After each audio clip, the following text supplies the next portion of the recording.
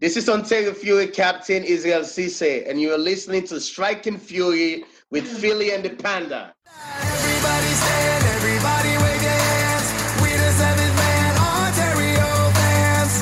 Say it loudly, say it proudly. Ontario, what? Ontario. Everybody stand, everybody clap. We the seventh man, Ontario fans. Say it loudly, say it proudly. Ontario, what? Ontario. What's going on, Fury Faithful, and welcome to another episode of Striking Fury with Philly, the Panda, and the Doctor. We are 25 right now, a quarter of a century years old in terms of podcast numbers. For those of you who don't recognize my voice, I am the self-proclaimed in the East and the self-proclaimed host of the East Coast, Christian Philly Philemon, and hanging out with me in world-famous Philomonster Studios, if you heard a bit of a ruckus, that's the fourth member of this podcast. That's my Siamese cat, Schmitty McMittens. He just passed my beautiful co-host and wife, Amanda, the Panda Philemon. What's going on, Fury Faithful? I am watching our cat wreak havoc in the podcast studio, and it's gotta be because we have light in here finally, and you can actually see what's going on and what is on our table. So he's knocking everything to the ground, which, hey, let's cause some ruckus in here ourselves with this podcast tonight. What do you think about that, Jonathan? Well, on the 400th day, Philly created light. More like the 650th day. And for those of you who don't understand what's going on, it's kind of been an ongoing joke for quite some time. So back before COVID and back before the year 2020, sometime maybe around Thanksgiving of 2019, the light bulb in world-famous Philomonster Studios, I say that because our voices have been heard in several countries, so Lord knows we're world-famous. The lights in the ceiling, they went bye-bye. And you think that would be an easy fix? Sure. It is an easy fix if you have a 12-foot ladder. The problem is, I don't have a 12-foot ladder. And it needed to be an A-frame. It couldn't be anything that you stand on the wall because that would be a neck-breaking incident. And there's nobody I knew that had one of these ladders. I didn't want to fork out $300, $400 for something I'm barely going to use. So needless to say, for the longest time, there was no light. We were burning candles. We had lights that plugged into the USB port. That's how we maintain light. We'd bring in like one of those little IKEA like floor lamps. Hold on, we're not bringing in one of those little floor lamps. We're literally dragging a 5-foot tall lamp from your living room into world famous Philomonster Studios. But thankfully, no more. Yeah, but you know, compared to all of you guys, it's 5 foot. It's little. I will. It's not that small. Shout out Bob Stevens. Yes. It was actually very intimate. I will say that. I kind of enjoyed the intimate light setting that we had in here prior. Now it's like very professional, and I feel like I'm very much under like, I don't know, what am I trying to say? It's been a long day, guys. Can we just get this started? I cannot use my words at all. It has been a long day, but you know, not long enough to where she avoided going to happy hour, huh, Panda? Always fine with a glass of wine, huh? I did not have wine tonight. I had 2 cocktails, half a cheeseburger and half a pretzel. So let's do this. I'm ready. Yeah. Those are like my favorite food groups, okay? Hey, we're carb loading. So tomorrow in Ontario, we're doing the reindeer run. So we're going to be up really early, leaving Burbank to get to Ontario around 7 a.m. And you're going to burn off all that stuff. So you're carb loading. It's okay. Yeah, I'm not going to be running like a reindeer. I can tell you that. No, I mean, neither will I. I'm probably going to, you know, if I can quote a Beatles song, I'm going to run like the walrus, coo-coo-ca-choo. Well, if anyone in this room has earned themselves a cheeseburger, it's the mighty Panda. Thank you. I appreciate that. And it was amazing. And let's see how it fuels me for tomorrow. I hope it keeps me warm. It's going to be like 46 degrees. I'm not sure how I feel about that. Run in your onesie. I know. I'm thinking about it. It is a Tipsy Elves shout out.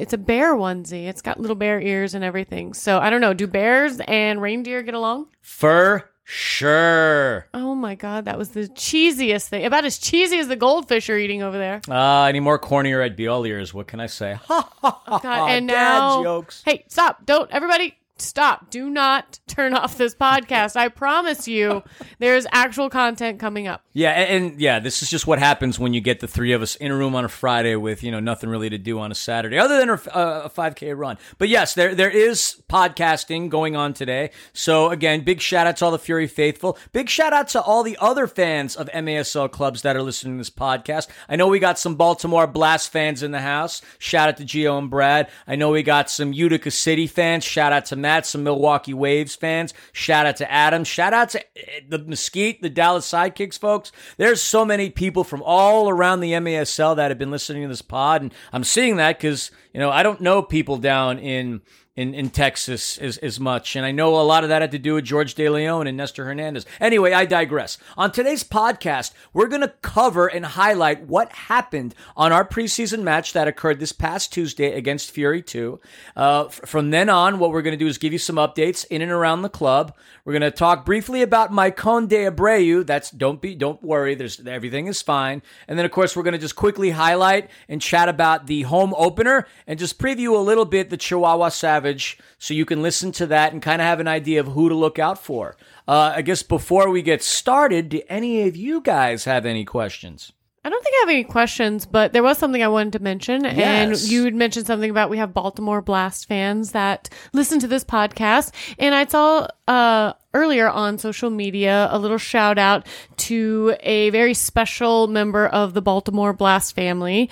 Unfortunately, they did lose a member of their fan base who was clearly an outstanding community member. Her name was Carol Hale, and she sadly passed away. So I just want boss's mom. Sad news indeed. Our hearts go out. Condolences to everyone in the Baltimore Blast family. Very, very sad news.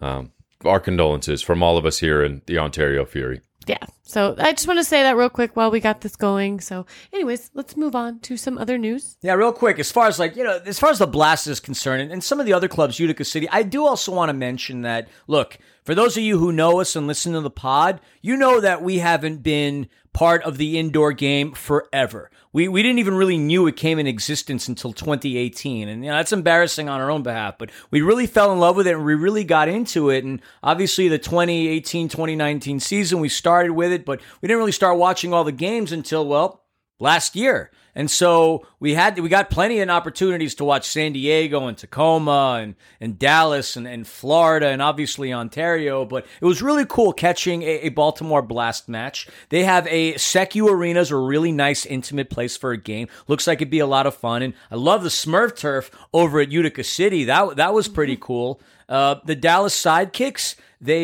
Jonathan used to call them the Dos Logos. Why won't you call them the Dos Logos now? Well, apparently now they're the No Logos, but the Dos Logos field is no more. So good to see that they're progressing, although perhaps going from 2 to 0 is the opposite of progression. But nonetheless, the Dos Logos will officially be rebranded as the No Logos in my mind. And clearly there's no New York Life sponsor on the turf anymore either. We saw a lot of New York Life Insurance Company's logo on that turf, but it was really cool seeing that. It's going to be really cool seeing the turf in Milwaukee. I mean, they play the Blast tomorrow. Comets are going to play the Sidekicks. I know Tacoma's playing San Diego. So excited to have some MASL indoor action. And speaking of MASL indoor action, let's get into what we witnessed this past Tuesday at Toyota Arena. Now, we were originally scheduled to have our match against our reserve team, Fury 2 in N2. That game was scheduled for November the 30th.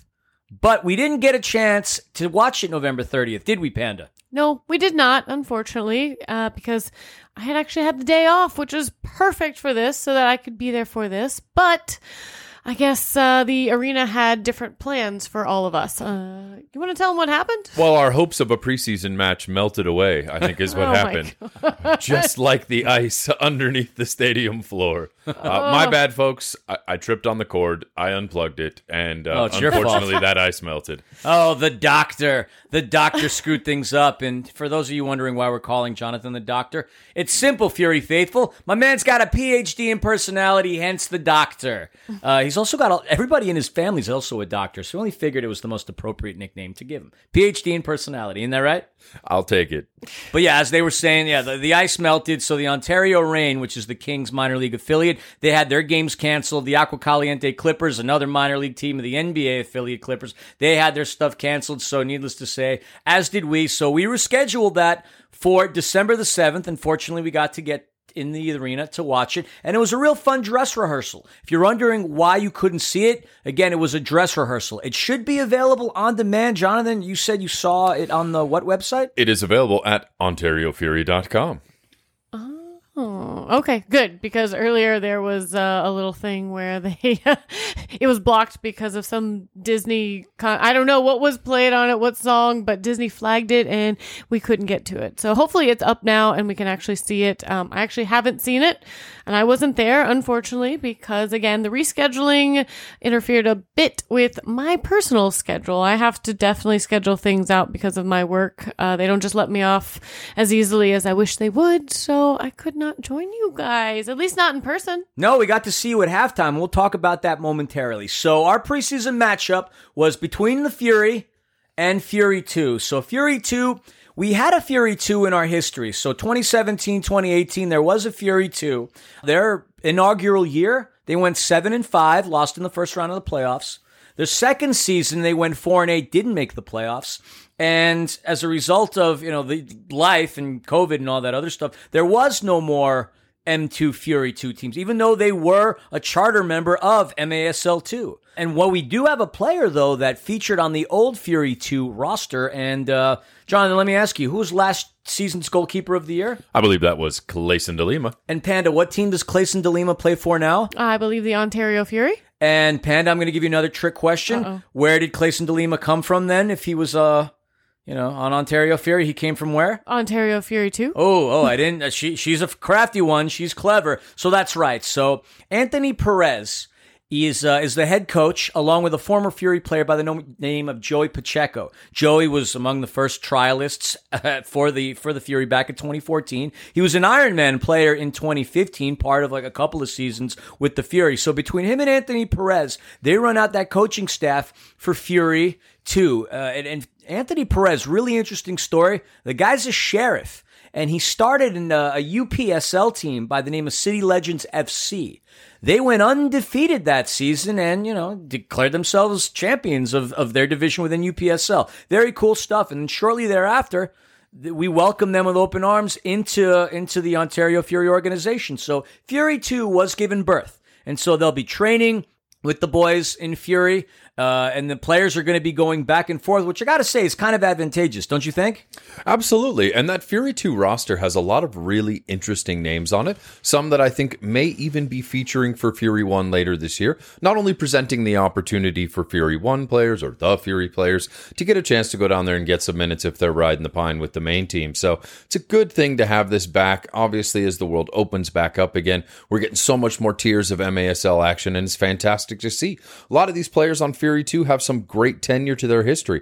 We're talking graduates of Arsenal Academy, places like City Legends that Philly mentioned, Corinthians Academy, Golden State Academy, lots of local boys from places like UC Riverside, and even some international talent as well, too, even hailing all the way from Cameroon. So a lot of really interesting talent on that roster, and I'm fascinated to see what that's going to look like later on down the season, Philly. Of course. So going into the match, the player that we were most familiar with, of course, that of Joey Pacheco.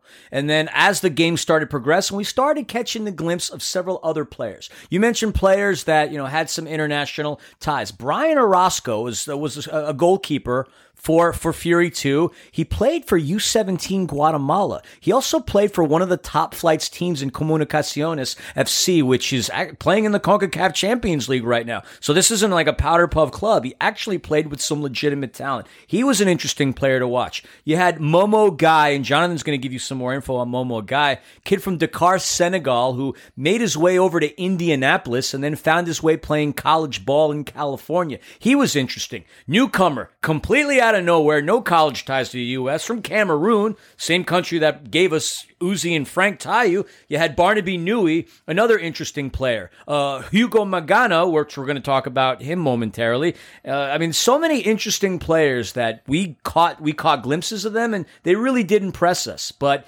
the scoring line, which you're going to hear about, isn't what's impressive because obviously we expected an MASL team to smash an M2 team, but it was really fun. I got to say, it was exciting to be back in the arena. You know, you mentioned the name of Brian Orozco, and certainly he was at the wrong end of quite a few shots in that first half, but I was really impressed with the former Arsenal Academy graduate. He looked really good between the pipes, and I have to say, the depth at goalkeeper for the Fury is hands down the best in the league, unquestionably. And seeing people like this coming up through the ranks just astounds me, the quality of keeping we have on this roster.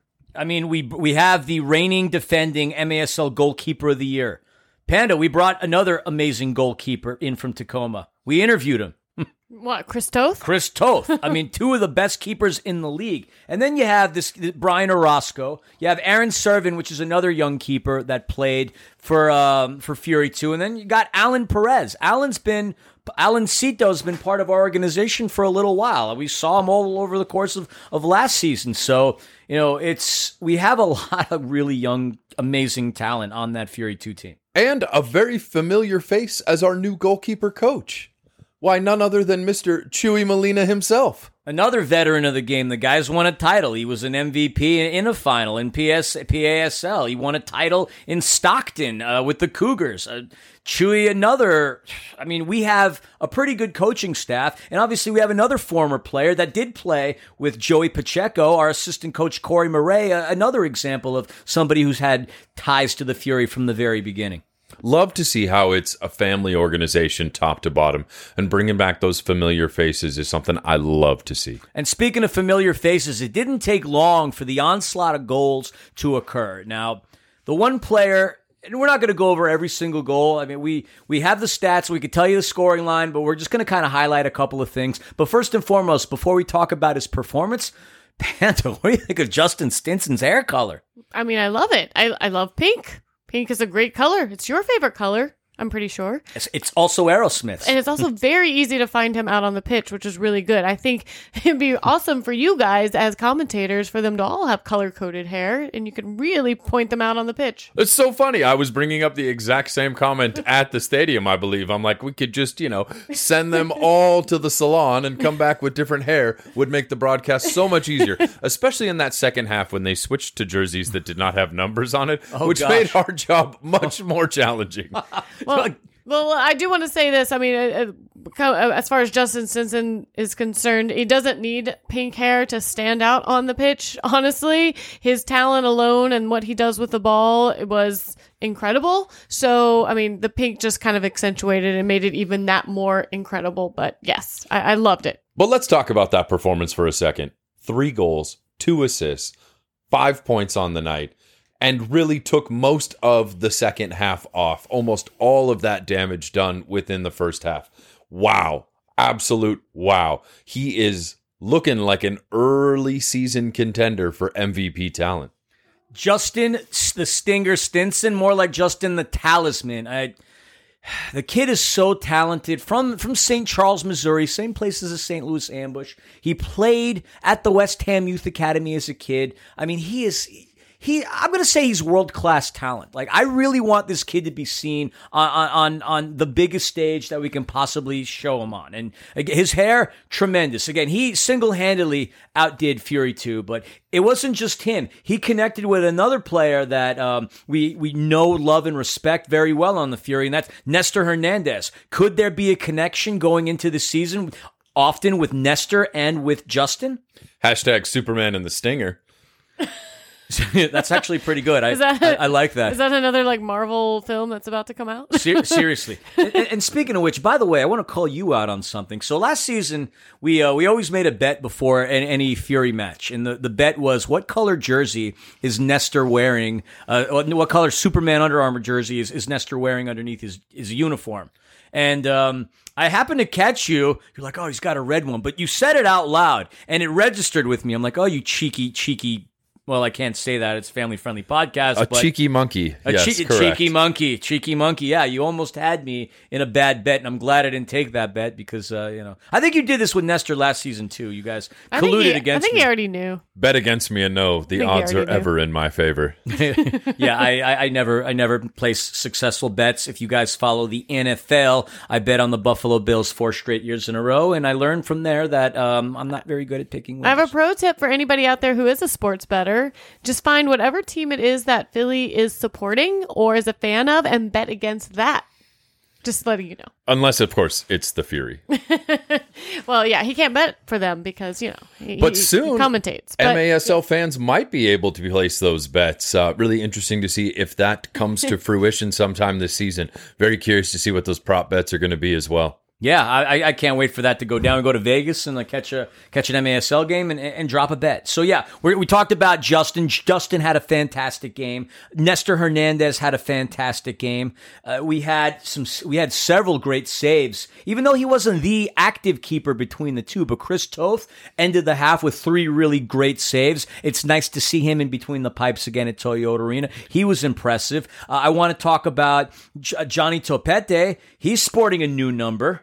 Well, 2 people that stood out for me, absolutely. Izzy Cisse had what I think was the goal of the game. Yeah, that's true. Hat-trick performance from him, but he had a single-handed effort, stole the ball in the defensive end, marched across the entire field and put it in for what was unquestionably the highlight of the night. But I really want to focus, Philly, on one of the new additions to this Fury roster who had a fantastic game. We mentioned he's going to be filling that Charlie-sized hole in the midfield, and I was really, really impressed with the starting sophomore campaign of Willie Spur. 2 goals and an assist. Former taco master himself really came in and showed some absolute dominant prowess on the turf. He's a big kid. He's tall. He's strong. He's very athletic. He's great with the ball. He shows composure when he has the ball and the defender is pressing on him. He doesn't look to pass right away. He looks to see what he can do. And you said it. He was a rookie last season with Tacoma. If we know anything about Tacoma, we know that entire offense runs through Nick Pereira. Nick Pereira, who was, again, a former member of the Ontario Fury. But Willie Spur is going to be a stud for us. And yeah, right now, I mean, we saw the first glimpses of Charlie Gonzalez in a San Diego Sockers jersey, and as much as it stings, I will say after a match or two, once you all witness the talent that is Willie Spur, you're going to be asking Charlie who. And I don't mean that in a disrespectful way. He impressed me at practice. He impressed me during this matchup, and I think he's going to be exceptionally impressive in the match on next Wednesday against Chihuahua. Sporting some impressive new facial hair as well, too, Mr. Spur. Yeah, I didn't recognize him at practice. I'm like, hey, who's that really tall guy? You mean Willie? I'm like, oh my God, I only saw the babyface photos of him when he was on Tacoma and then at Evergreen State College. Fantastic player. Little boy done grown up. Oh, he done grown up and he done messed people up. So yeah, he was outstanding. Robert Palmer was there. He played good defense. Johnny Topete in really great shape this season. Looks like he slimmed down, toned up a little. Johnny Topete there, sporting a new number 11. He was 4 for the longest time. Who wore number 11? Well, it doesn't matter because he's not on our team anymore. So he was another impressive player. Who, Frank Tayu? Frank, the one thing that we're going to see about Frank all year long is anytime he's going to get the ball, people are going to come crashing in on him.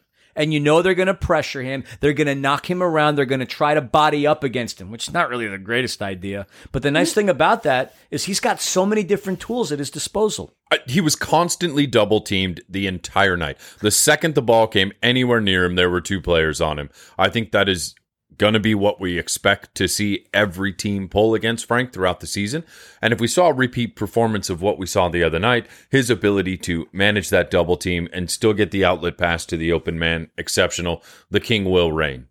He's going to wield that mighty scepter. At one point, he got his pocket picked, and you could see how frustrated and angry he was. He went out there, took the ball back, took command, and scored a goal. So all you got to do is, anger the king, and it's not going to take much for him to turn it around and do his thing. You talk about Israel Cisse. What was an Achilles heel for us last season was that Izzy was playing hurt for a good portion of the year. And our captain, the longest reigning member of the Ontario Fury, nobody's played more games than Israel Cisse, looked to be in the best form that he's been in. He came into the game, I noticed on his social media, posting photos of himself in his LA Galaxy uniform. So he's reminiscing to like that time period where he came out of that Montverde Academy, where he shared that locker with David Beckham, and he played like the outstanding player that he is. We need the captain to be healthy this season in order to make a dent in that Western Conference. Well, if that highlight goal of the game performance we saw the other night is any indication of his current form,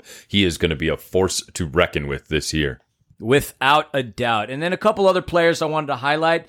Emmanuel Aguirre, for those of you who don't know who he is, he originally came to us from the San Diego Sockers. He had a 3-year contract, but at some point, I guess during COVID, perhaps there was a visa issue. I need to get further clarification on that, but his contract went bust. And he's played for some really good Liga MX teams. He played at Toluca. He played at Atlas. He played like outdoor for some really, really good teams. Solid player. He's going to be another really good defender in that back line, helping Topete, helping Izzy, helping Uzi. So, want to highlight Emmanuel Aguirre. And we finally caught our first glimpses of Travis Pittman as well, who we also took from the Sockers. Yeah, definitely. Pittman looks like, he's a recent addition to the team. Doesn't quite seem to have all the gears running in the right direction at the moment, but really looking forward to seeing what he becomes once he acclimates to this team and this system. Panda, I really want you to just let the listeners know what's going on and why we're laughing and what's all that crinkling. Our cat just climbed up on the couch next to Jonathan, is laying on his notes. So if the rest of this podcast is a little bit disjointed, it's because it's hard to read through a 15-pound fur ball. It's hilarious, and I totally get it, Schmitty. It's late. And you just want to be a part of all of this, as do I. I am still here. I know you guys haven't heard me say a lot, but again, like I said, I wasn't at the game, unfortunately, and I didn't get to see it. I did have some other obligations, which if they want to speak about later and we can highlight, we'll let you know what I was doing. But I didn't get to. So I'm actually enjoying a lot of this podcast myself because I get to kind of relive what these boys saw and a little highlight into what we're actually going to see in a little less than a week now. Well, speaking of highlights of the night, I think one of the coolest things for me, and hats off to the amazing work of Mike Cepeda. Panda, you got to join us on the broadcast. I did. Like I said, I didn't get to see the game, but our amazing production team, Mike, who's the main part of all of that, of course. Shout out to Lorenzo as well, who helps him out a lot with everything. Yeah, absolutely. They were able to bring me on so that I could actually be on the broadcast and speak and just kind of like show my face, let everybody know that I was still there and was still kind of following things the best that I could from where I was at the time. But it was really cool to be able to be on that and to see you guys and just know the cool things that our production team is capable of. So this is just like a small little highlight of what we're going to see throughout the season as they become more and more creative with things that they're able to do. Yeah, no doubt we're going to have some very special guests on during the matches. I know during a production meeting with the league and with Mike too, we mentioned that we could get JP Dellacamera on at some point during the game, maybe at halftime, maybe at the start of the third quarter, somewhere along those lines. But we're going to have a lot of special guests. And yeah, shout out to our production team. Also want to give a shout out to Matt Tyndall. He created some unbelievable graphics on the boards. The game day production this season is going to be great. I want to give a shout out to Stryker for trying to bang on the boards to get the attention of the refs. That was hilarious. And yeah, speaking of like when you were on there, I got to admit, I was as giddy as a school kid seeing you on there. But then when Mike posted Panda, and then instead of saying, oh, Fury sideline report, it said Fury Philly's better half. I took mild offense to that. What? You already know that. I mean, I think that's in our intro. The better half of Striking Fury. No, we say one half of the husband and wife team, not the better half of the husband and wife team. Oh, wait, maybe that's what I said in my head. That's what you say. Hey, when you're always fine with a glass of wine, you put whatever you want in your head that you feels good, okay? No doubt. So, real quick, it wasn't Toth that was the active keeper. Just want to highlight, he only had 3 saves. So there weren't very many shots taken by Fury 2. However, at one point, Fury 2 did make it a game. I believe it was Hugo Magano who scored a goal for Fury 2, opening up his scoring checking account, if you will. That was the closest they ever were. 0-0 was the closest they ever were. 3-1 was the second closest they ever were. And then it was off to the races. And then the boys went in at halftime, and they certainly did something to shock and stress out Jonathan and I. Yeah, well, I got a heads up from Jeff Burham, our amazing owner, at halftime as I was down on the pitch getting ready for an interview with Jimmy Nordberg. He let me know that a couple players that we know from Fury were going to be heading over to Fury 2 for the second half. So we saw Izzy, Frank, Uzi, all head over along with Jeff Hughes to the other team. And then it turned out Nestor Hernandez as well, too, which we didn't get a heads up on. So that kind of threw us off a little bit, but worked out. And then we, interestingly, got a chance to see some of those Fury 2 players come up. And word on the street is that there might be contracts potentially being offered to the trio of Alan Perez, Mustafa Guy, and Diego Magañez. So very, very interesting. I think I said his last name wrong. I think it's Mayanga, if I say it right. I'm gonna work on that one for the rest of the season. I believe you should. Since you are going to be working as a broadcaster. I'm just busting your chops. I have to ask, though. I mean, yeah. as broadcasters who go into these games and are like really well prepared and everything and have all their notes and players and everything going on, what does that do to you guys when flip-flops like that happen? I mean, I can't imagine that's easy. Like, you have to shift a gear that you don't probably even possess at that point. No, I mean, obviously stuff like this doesn't happen often. It harkens back to the time when David Beckham was on the LA Galaxy. And there was a time period where he spent time on the Galaxy and on AC Milan. And it just so happened that AC Milan came into town to play the Galaxy. And Bex wore one jersey, then flip-flopped and wore another, which, much to the dismay of the fans, they did not like that. I remember him getting booed. But that doesn't happen often. But in our case, it happened. And not only did it happen, the numbers that we're used to seeing on our boys, we're used to seeing Frank with 15. We're used to seeing Nestor with 9. We're used to seeing Uzi with 70. And I want to give a shout out to him, but they were all wearing 91.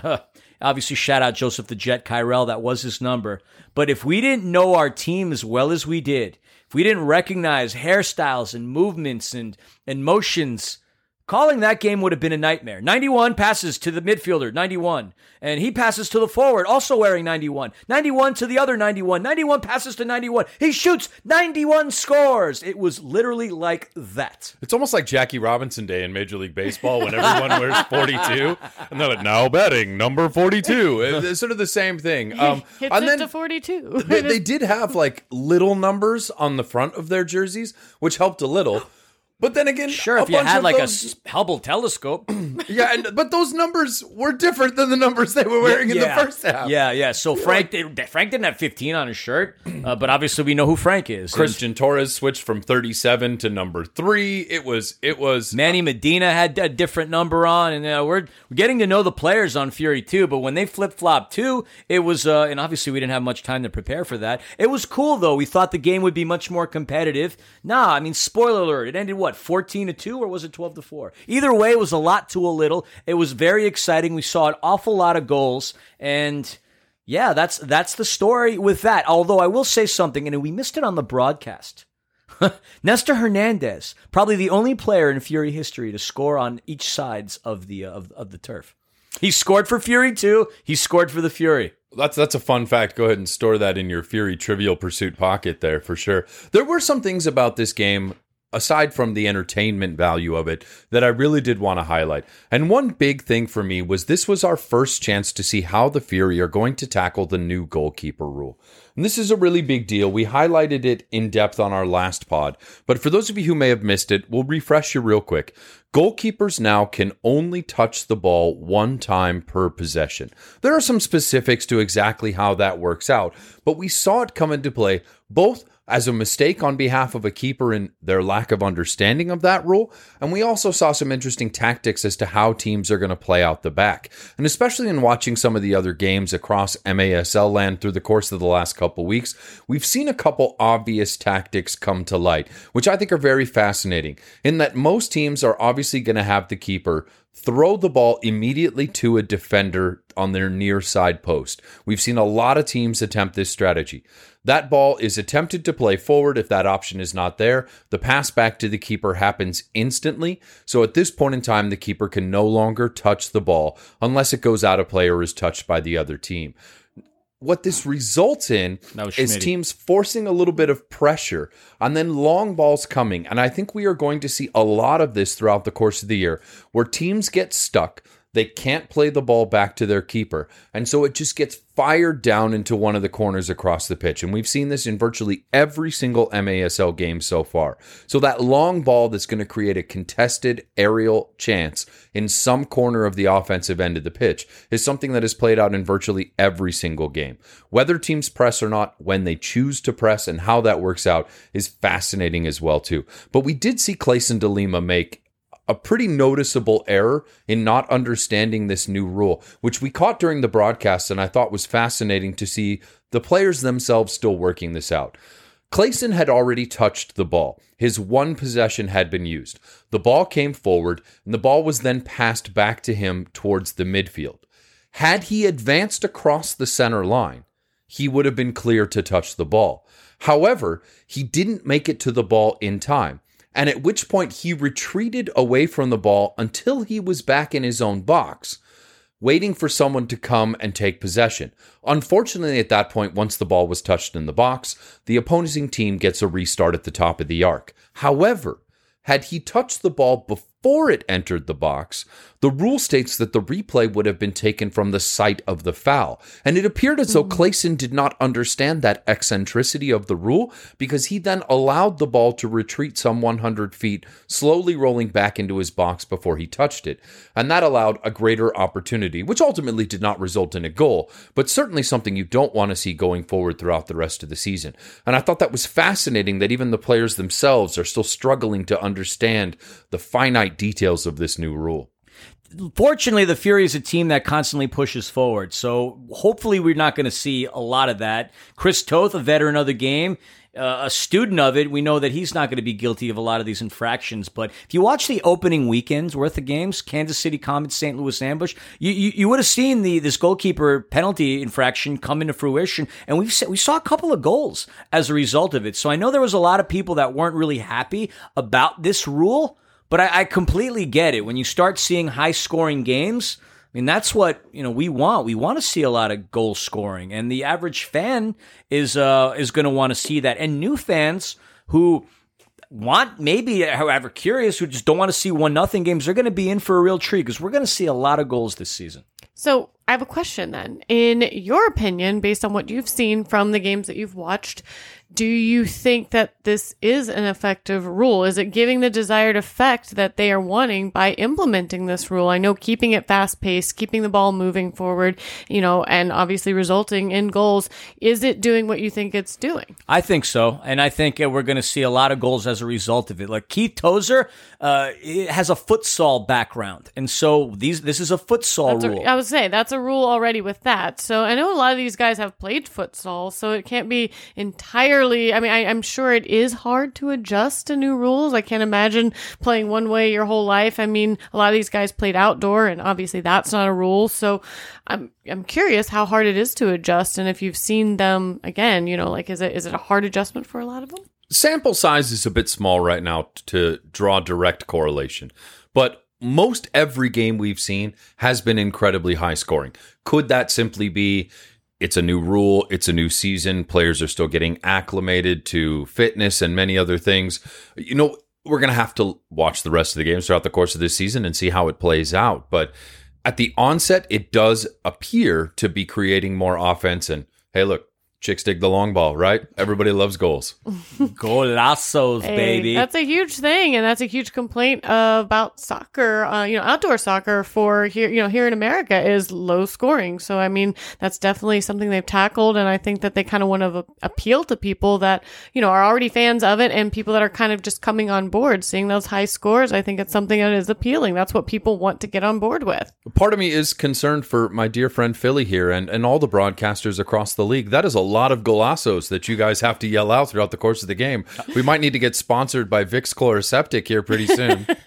I mean, sure, I'll take it. I created organically my goal call for the season during the preseason match, and you'll just have to wait for the next Fury game to see it or hear it if you haven't heard it already. Anyway, so the results, it was a fun dress rehearsal match. It's on the Fury website if you want to go back to watch it and catch some of these Fury 2 players. You're going to get to meet a lot of them because during the Fury matches themselves, the Fury 2 boys are going to be helping assist Liz and Blake and the staff all around the arena. So you're going to get to meet a lot of these Fury 2 players. And if you want to catch their games, they're going to be playing in the Upland Arena. So you're going to have the opportunity to catch these boys play. And their first game, it's going to be on the road against the San Diego Sockers. Season ticket holders for the Fury do get free admission to all those games at the YMCA. So that's a great thing. New additional perk to your season ticket package with the Fury is free admission to all the Fury 2 games there at the Y in Upland.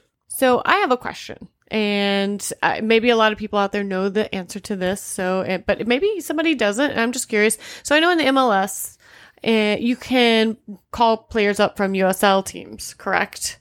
Like we called people up back and down from Las Vegas with LAFC. Is that the same case here? Like, are we able to pull players from Fury 2 up into Fury, need be, and back and forth if we have to? This is a great question, and I'm glad you asked this because I'm sure people are going to have that. The answer is yes. Much like what LAFC did with the Las Vegas Lights, they practiced together. So Fury and Fury 2 are going to be training together. Jimmy Nordberg's going to be running things along with Joey Pacheco and Anthony Perez. So a lot of the Fury players that aren't going to get a lot of playing time with the big club, they're going to end up going down to Fury 2 to get some minutes. And likewise, if there's somebody on Fury 2 that is well-deserving of an opportunity to play in Toyota Arena, that'll be the case. So you'll have the opportunity to see all this. And Fury 2, they're going to have 6 home matches at the Upland Arena. Their first home game is going to be a familiar foe in that of Turlock on January the 8th. They're going to be having quite a few matches against Turlock and Sockers too, along with Rio Grande Valley and Omaha. But hey, those tickets are free if you're a season ticket holder. And honestly, I think they might just be free in general. If anything, maybe a small donation. I mean, it's at the Y. I can't imagine. I don't know. I think they're all free, but go check them out. Their schedule is available on M2. The game against Turlock is going to be fun because if you remember, they played in MASL previously, prior to COVID. So you're going to have some pretty good talent on that team. So Fury 2 can best a team that was in MASL. That bodes really well for them going into this M2 season. Back to Panda's question, I do believe if Fury option a player down, they can bring them back anytime, no big deal. However, if a player comes up from Fury 2 and makes their debut, they will have to sign a professional contract with Fury 1, which can then be optioned back. But Fury 1 would have to purchase the contract from Fury 2 in order to bring a new player up. So if we end up seeing the likes of an Alan Perez, a Mustafa Guy, a Diego Mayanga come forward, there are going to be new contracts that they will have to sign in order to play for Fury, but optioning a player that is already signed with Fury 1 down to 2 and back, no problem. You can do that as many times as you want. But when a player makes their debut for Fury 1, there is some pen to paper that has to happen there. And that's my understanding in speaking to ownership at the game. And so, yeah, keep an eye out. I mean, we've highlighted a couple of players that we could potentially see on Fury, so we'll wait and see. And speaking of M2, we want to quickly go over our preview for the match on December the 15th at Toyota Arena against the Chihuahua Savage. The reason why I bring up the M2 as the transition is because the Chihuahua Savage started off in M2 in 2019. They went 12-0 and ran through the table. They were impressive. Panda, what was the goal for, goal against, and goal diff situation there? Oh, yeah. Goals for, they had 134 goals for. Goals against was 50. They had a plus 84 goal differential, which is kind of insane. Considering they played 12 games. When you look at that, that's a lot. Yeah, but it is an awful lot. And averaging almost 11.2 goals per game is one thing. But obviously, you see the goals for and the goal against, they murdered people in M2. The only team I know that really did give them a run for their money was the Wichita Wings. But, they had an impressive debut in M2. And At the tail end of our MASL season, it was announced that in April of 21, an article written on the MASL website that Chihuahua Savage was set to return to M2. But then a couple of months later, in July, an article written by our very own Pete Richmeyer, shout out Pete Richmeyer, we know you're a big fan of the pod, we appreciate you listening. He wrote that, well, Sonora transferred their membership, Soles de Sonora, a team that we all know very well, they transferred their membership over to the Chihuahua Savage upon certain conditions, and obviously they were met. So going into the year, Chihuahua was under the impression that they'd be in M2, but now they're going to be in MASL, and I think they're going to cause a lot of headaches for a lot of teams in this league. Yeah, and look, there's some familiar faces that are going to be coming back to MASL with this team, Philly. The likes of former finalists like Adrian Miller. We have Guatini Medrano, who's another person we've seen before in the MASL. Obviously, Alejandro Leva, El Toro himself is going to be back. Quique Cañez. There are some really big powered names on this roster, and we're going to dive into a few more of those names. But Philly, I'm kind of curious, for you, who are your standout players from Los Perritos de Mexico that are going to be coming north of the border to face off against the Fury next week? From Sonora, Quique Cañez, without a doubt, is going to be a formidable opponent. I mean, in the last season, the guy played in 21 games. He had 33 goals and 10 assists. And this guy was among the leading scorers on the team. So Enrique Cañez, number 99, goes by the name of Quique, a midfielder. This guy is going to be a monster for the Fury to contend against.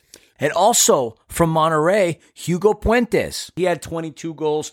Now, Monterrey, that final season before the world went to hell in a handbasket, went 20-2. Nobody was close to them. 20-2. The only two teams that defeated them that year, the year that we all went on lockdown, Sonora beat them, and Sonora was behind the Fury. They were 11-10-1, I think, that season. Sonora wasn't that great that season. And the Tacoma Stars were the only two teams to beat Monterrey.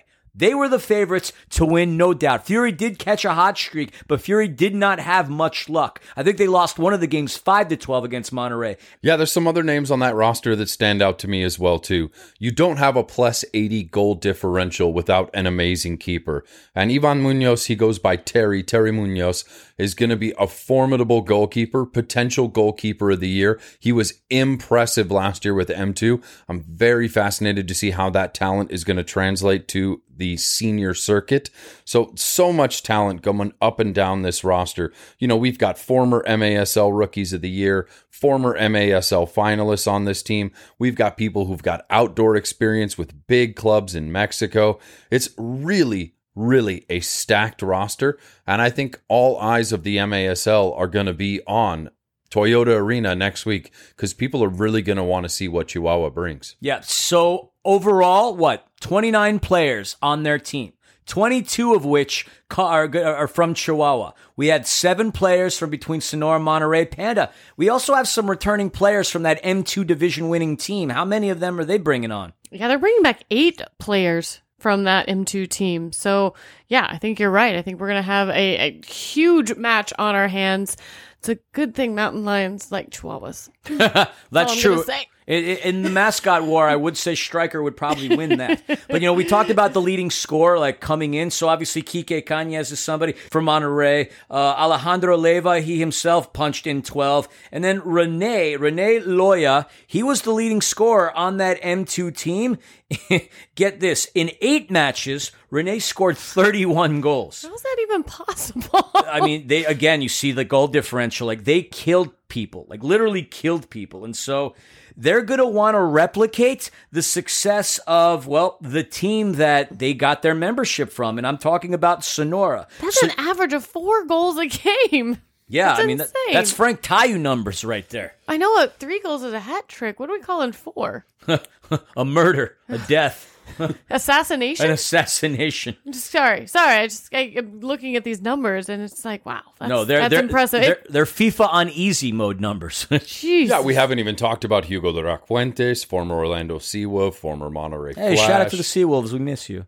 Look, there are some really good players on this team. Obviously, we're talking about a team that's facing completely different talent than they faced last year. If this last game has shown us anything, there is still a very big gap between M2 and M1, right? Is that talent going to translate at the senior circuit? Who knows? There's a big question mark there. How is a team going to come together when you have so many additions being brought in from former rivals, right? It's not like these teams got along, these Mexican teams previously. We're asking arch rivals to now play together on the same team. We're asking for a lot of egos to be checked, a lot of new tactics to come together last minute. How all of that translates to the pitch, who knows? Obviously, this team went undefeated in their last tournament, in their last season.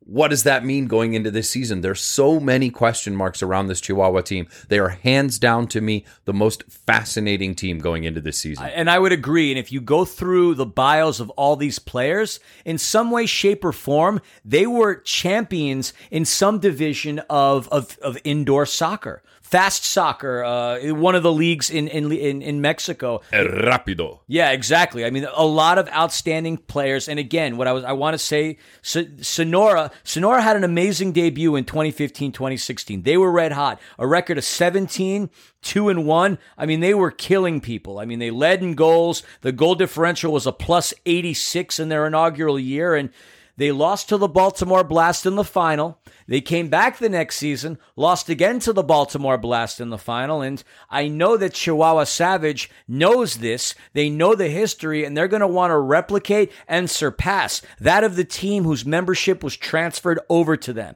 So, look, the Western Conference is tough as it's going to be, okay? We have the Fury.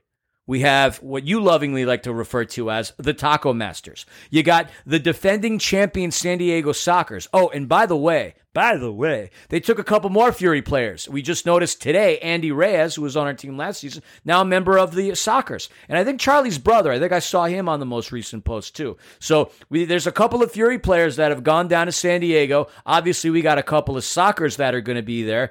So these three teams themselves are going to be tough. But then you bring in the Chihuahua Savage, a team that has 7 players from dynamic teams, unbelievable teams like Monterrey and Sonora, mixing in with a team that went 12-0, and then sprinkle that with some other champions within like the professional Mexican indoor soccer leagues. It's going to be tough. So, they sent us a list. So there's 29 players that are on this roster. 17 of which we saw on a list that was sent over to us. The one question that we don't know, we'll probably have that answered sooner rather than later, will they all be able to get their visas in time? Will that be an issue? Will they be able to bring all their unbelievable talent to compete against us on Wednesday? And if not, will that put an asterisk on a win if we potentially beat Chihuahua? Do you think so? You know, that's a hard question to answer at this point. I mean, there are a lot of variables coming into this match. I mean, why don't you just throw COVID on top of all of that as well? I mean, there's so many things. I don't know what to expect. All I know is that I'm sure it's going to be a great match no matter what or who shows up at this point. I mean, they're clearly stacked. There are a lot of players on this team that are going to be great to watch. So I don't know. I think we're just excited to be back in the arena. We're excited to be back in an atmosphere that feels like a home game again after last season. So I don't know. These are not, there's a lot of questions right now that aren't going to get answered until this match is actually played, unfortunately. And that's the best thing about the beginning of any season. All the questions, all the fascinating developments and how they are going to play out.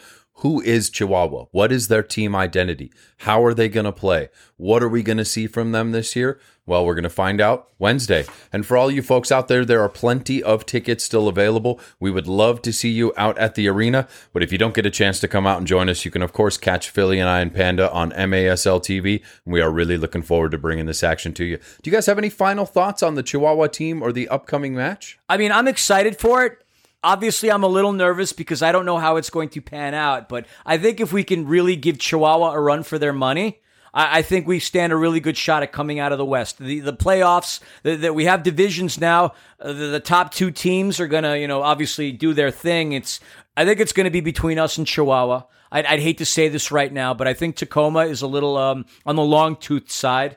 And as great as the San Diego Sockers are, I don't feel that they're going to have the firepower or the youth that they're going to need on their side in order for them to contend with the Fury and Chihuahua. But either way, I think it's going to be a tough decision, a tough matchup, an exciting one. But I think these are going to be the 2 teams that are going to come out of the West. Certainly when it comes to depth, you have to look at the San Diego squad and say, yes, they're the current reigning champions. Yes, there's talent on that roster. Tacoma, like Philly said earlier, is a team that just from an average age standpoint, especially of their star players, seems to be a little bit older than you would expect. So you would have to say it's going to be Fury versus Savage, but we will see. Is it going to be a bark in the park, and are the Chihuahuas going to run wild on us, or is it going to be the Mountain Lions who claim it? It's fascinating.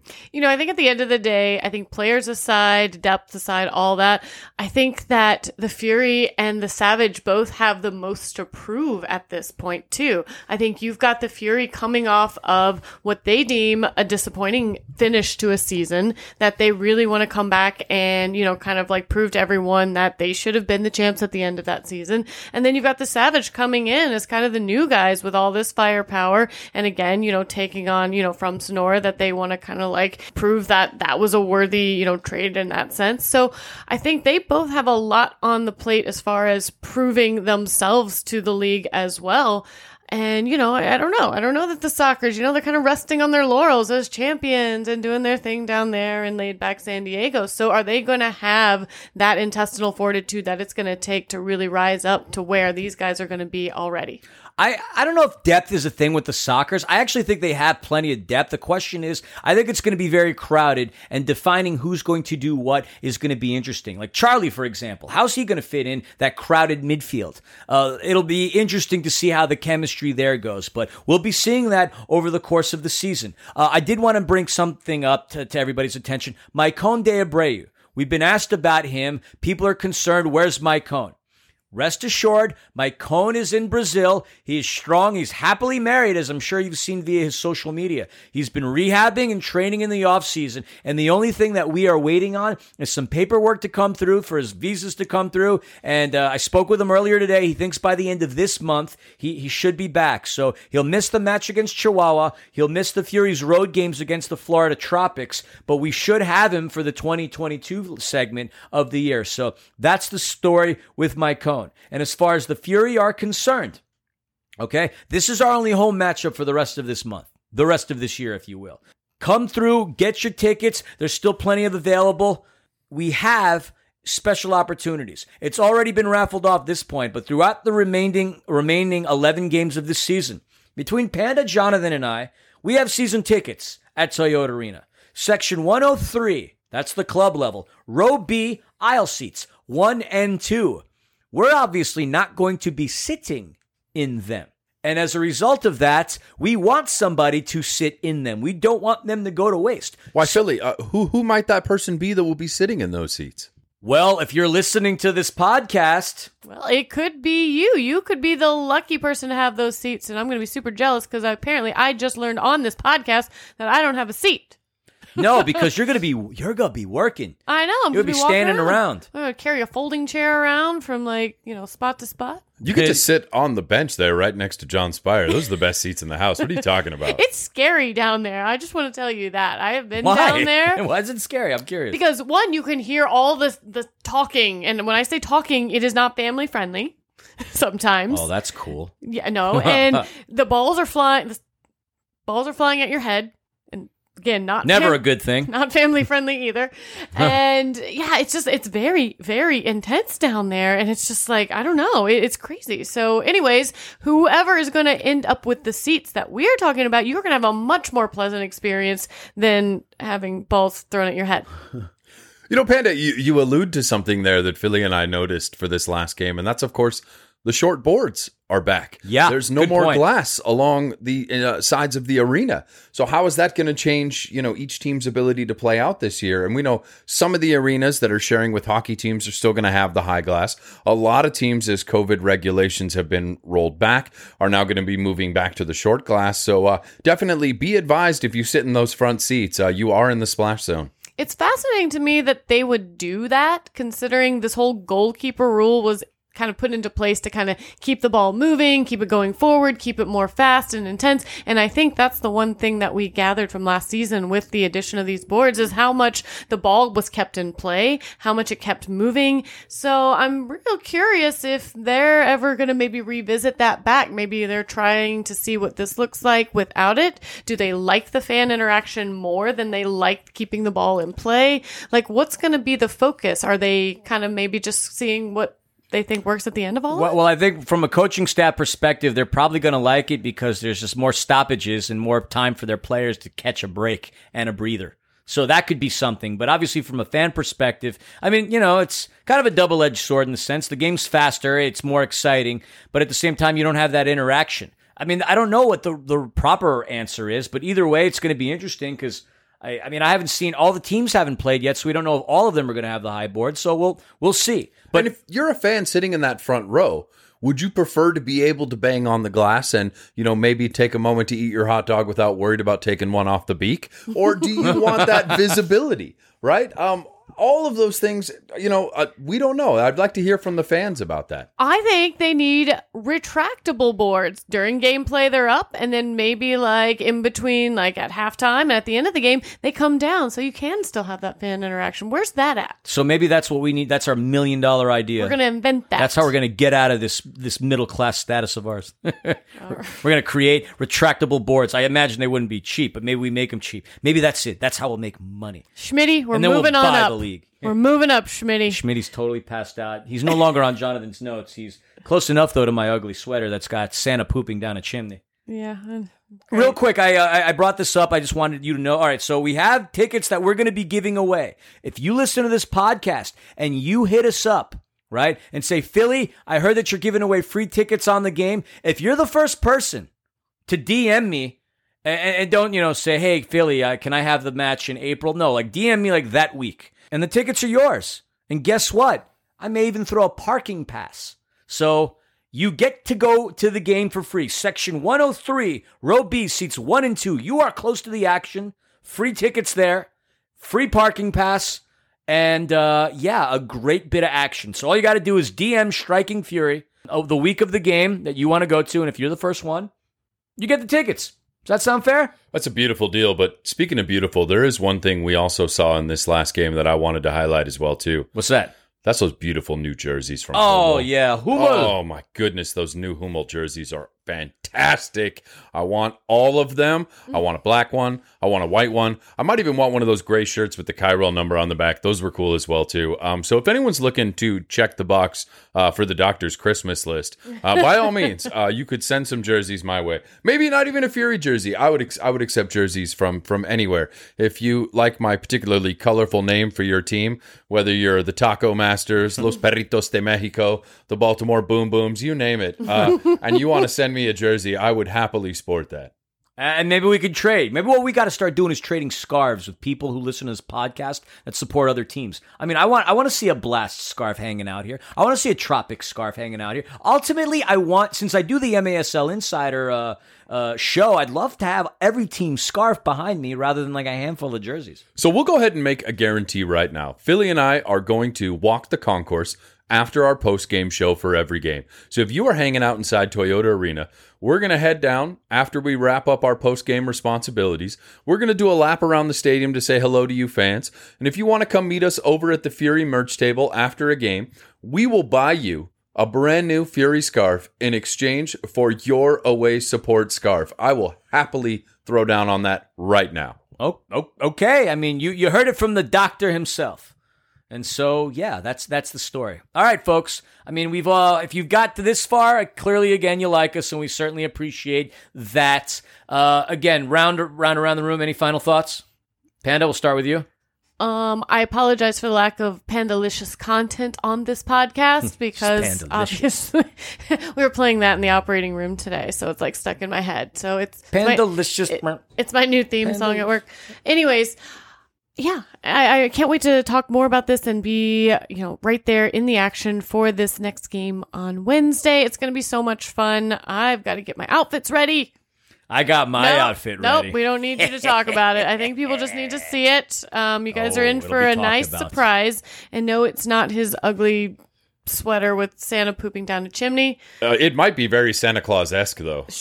Ho, ho, ho. But anyways, now all I want to say is super excited to get this season going. I think it's going to be a lot of fun. There's going to be a lot of action.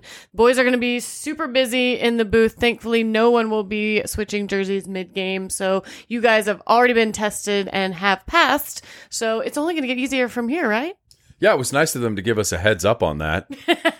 Yeah, like doubt that. seconds before. Oh, look, everybody's on different teams and wearing the same number. Yay. See, Oh, right. if you can handle that, you're going to be able to handle these games with flying colors. It's going to be amazing.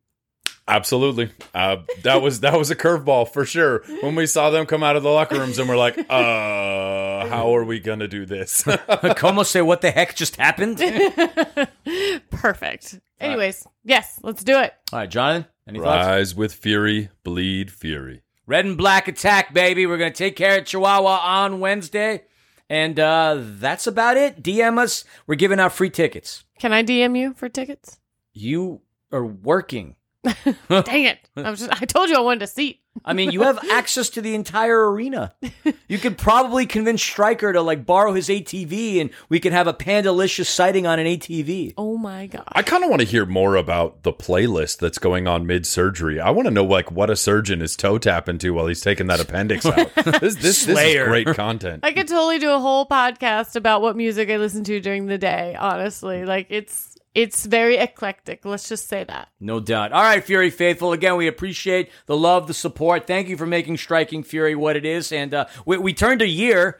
So our 25th episode is right around the time of our 1-year anniversary. And thank you. The reason we do this is for y'all. And the feedback has been great. And obviously it's led to broadcasting careers for all the three of us. So I guess we're doing something correct. I'm very happy with it. Happy 1 year to us. Yeah. Hashtag championship bound.